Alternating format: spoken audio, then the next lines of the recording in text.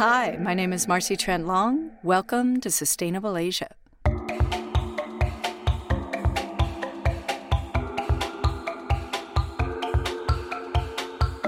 This is the Plasticity Podcast, made in collaboration with Ocean Recovery Alliance.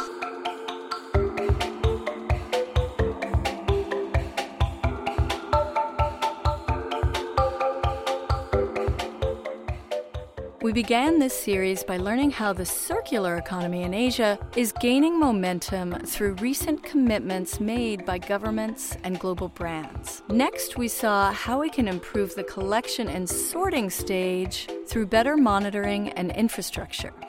In episode 3, we talked about removing contamination from the waste streams to make recycling easier and more profitable. But lastly, in this episode, in order to make recycled goods a part of our daily lives, we need to do away with some misconceptions first. With consumers, there tends to be, even to this day, a common misconception that recycled material or recycled content is somehow an inferior quality. That's Brian Thurston, Senior Advisor to the Plastic Disclosure Project, co-organizers of the Plasticity Forum. So I think that the brands have a more important role to play on the education around what those materials are. In order for the circular economy to scale, the recycled material isn't labeled recycled material. It's just material, and it's not of less quality. It's not of higher price. It's not all these things that are sort of relegating it to being exclusive. That's never really going to get to the heart of the problem of getting volumes of this material back into the supply chain. I met a lot of people who are working on changing the way we see and how we use recycled material. Jose Lopez is one of them. I'm Jose Lopez. Work at Miniwiz. I'm from Ecuador originally. At Miniwiz, Jose is working on a material library, a collection made from recycled elements demonstrating what's possible with a little creativity. Creativity and design is very important because people think that by using recycled material, you're cutting the design wings, cutting the creativity. Of course, it's a challenge because it requires a lot of effort. It requires a lot of engineering. Something you don't want to break the creativity. Let's say if the design concept of a building, of an interior, requires and the projection you have in your mind. The objects we use in our daily lives are made of materials that have specific necessary properties. The elasticity of nylon in clothes, the lightness of styrofoam. If we want to recreate those properties with plastic recycled content, you need to do a lot of research to see how the key elements can actually be sorted out and have the property that you need to get that effect. So that is why we have our material library. That's why we created 1,200 materials, because every single material will obey to a specific case, in a specific finish that we want.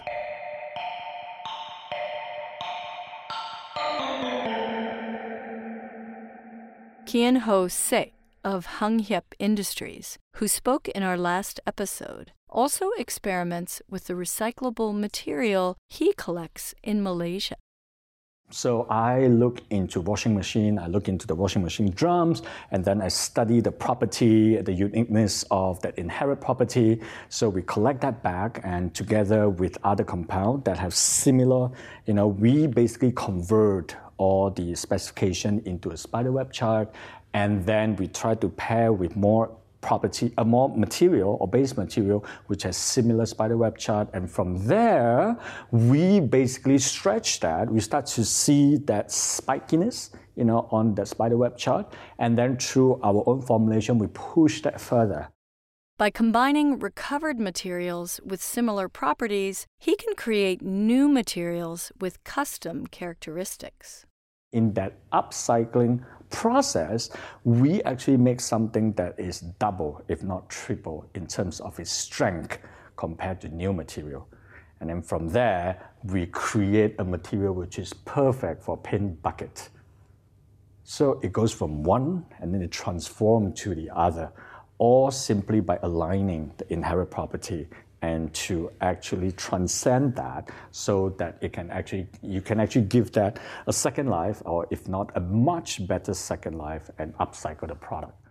So when you return your ink cartridge to HP, and we hope everybody does, we disassemble that cartridge and take all of the individual materials and either sell them back on the materials market. For example, the metals in the cartridge get sold back. Ellen Jakowski, Global Head of Sustainability, Strategy, and Innovation at Hewlett-Packard. Until we're left with just the plastic case of that ink cartridge. We shred that case and then we mix it with water bottle plastic, PET plastic, or hanger plastic to strengthen it back up again so it has the properties of virgin plastic. Create another ink cartridge out of that recycled content, put ink back in it, and put it on the market. And the idea is that the plastic that we create for our products gets reused over and over again.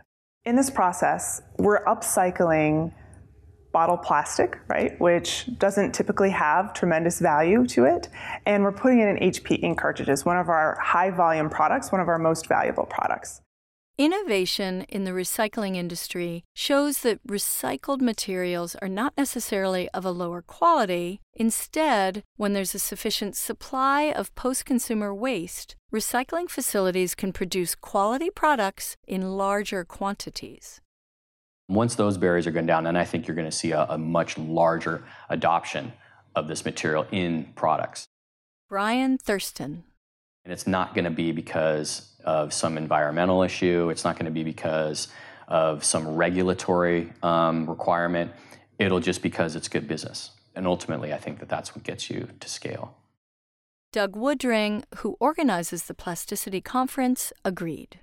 And I think people are now realizing that, wow, there's so much stuff you can do with plastic. Of course, we don't want to use unnecessary plastic and just create the need for transportation and waste collection. But we are going to be using plastic in our next few decades. And the challenge and opportunities is how to design for this and make all kinds of new things from it. And this is what the world is only just starting to embrace. Better collection and sorting of plastics in Asia means that more plastic will be available to recycle. Removing contaminants before they enter the recycling facilities will also make it cheaper and faster to process. And when brands and consumers globally recognize that we can make pretty much anything we want out of recycled plastic, then the demand for post-consumer recycled plastic will grow. Eventually, we'll achieve the economies of scale needed to make plastic recycling in Asia successful. The circle will be complete, and we will have broken the straight line that leads to so much plastic leaking into our oceans. Thank you for listening to the Plasticity Podcast. I want to thank all the people who took the time to talk to me about this fascinating process. For those of you who want to be a part of the growing plasticity movement, the next Plasticity Conference will be in Fiji.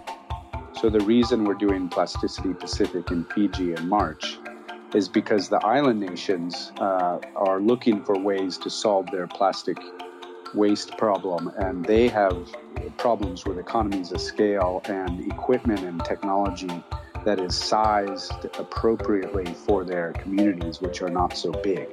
We expect the island nations to be a case study example for many small communities around the world, because whether they're an island nation or not, many small communities also have this same challenge of economies of scale and not getting the right equipment to get up the value chain in recycling.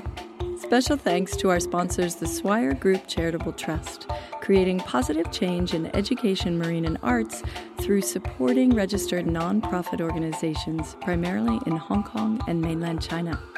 And to the RS Group, investing in the future we want to create. If you like what you hear, subscribe to the Sustainable Asia podcast, and please give us a rating.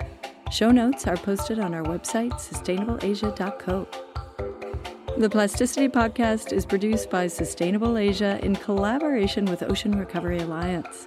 The series was created by me, Marcy Trent Long, written, edited, and mixed by Sam Beckemans. The music in the episode is made from repurposed and recovered waste items by Alexander Mobison. Learn more about his music at kalelover.net.